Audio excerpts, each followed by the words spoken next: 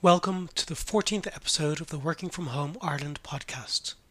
I am Morgan Barden, and for the past 12 years, I have been working from home full time. In this series, I want to share with you the experiences and learnings I've gained during my time working remotely. Now that we are coming to the end of January, and a lot of us are still working from home, I wanted to share with you some information around how to claim back some expenses from your working from home experiences. In the recent 2020 budget, there were a few changes in relation to what household expenses you can claim back, so I will include information for that too.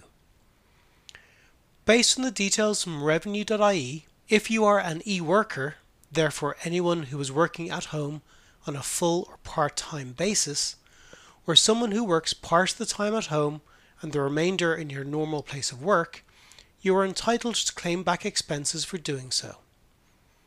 E-working, as defined by the Revenue Commission, involves working for substantial periods outside your normal place of work, logging into a computer system remotely, sending and receiving email, data, or files remotely, and developing ideas, products, and services remotely.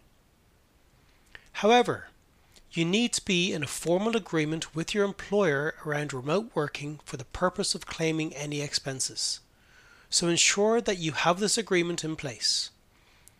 This also does not cover any extra work that you might bring home to work on in the evenings or weekends outside of normal office hours. Those hours cannot be claimed against.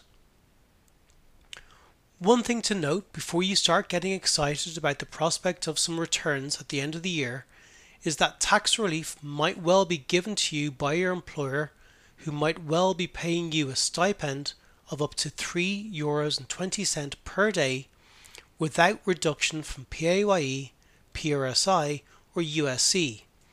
So check your payslips to ensure that you are not getting anything so far.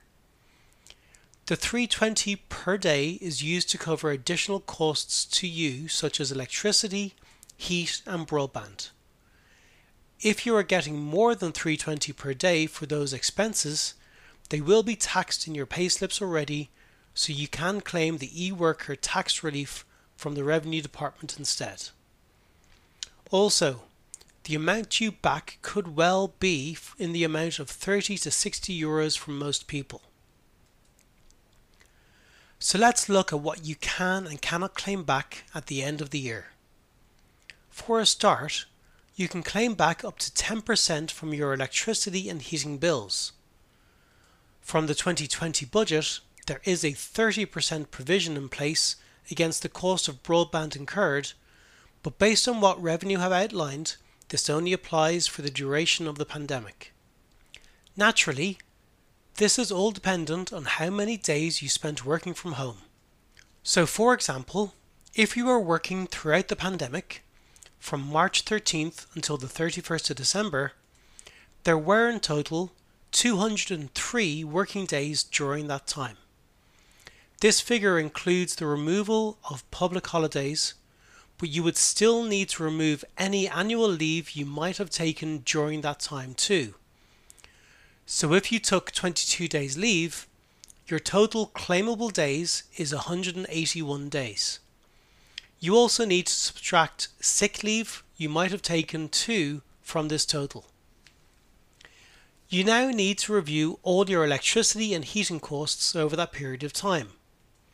To make this simpler, you can calculate your total bill for the year and multiply that number by the number of days you worked. Divide that by 366, remembering that 2020 was a leap year, and then multiply the total by 10% to get the total relief that you can claim. For broadband, the deduction is 30% rather than 10%, so calculate your total the same way, but this time multiply it by 30% to get the total you can claim back.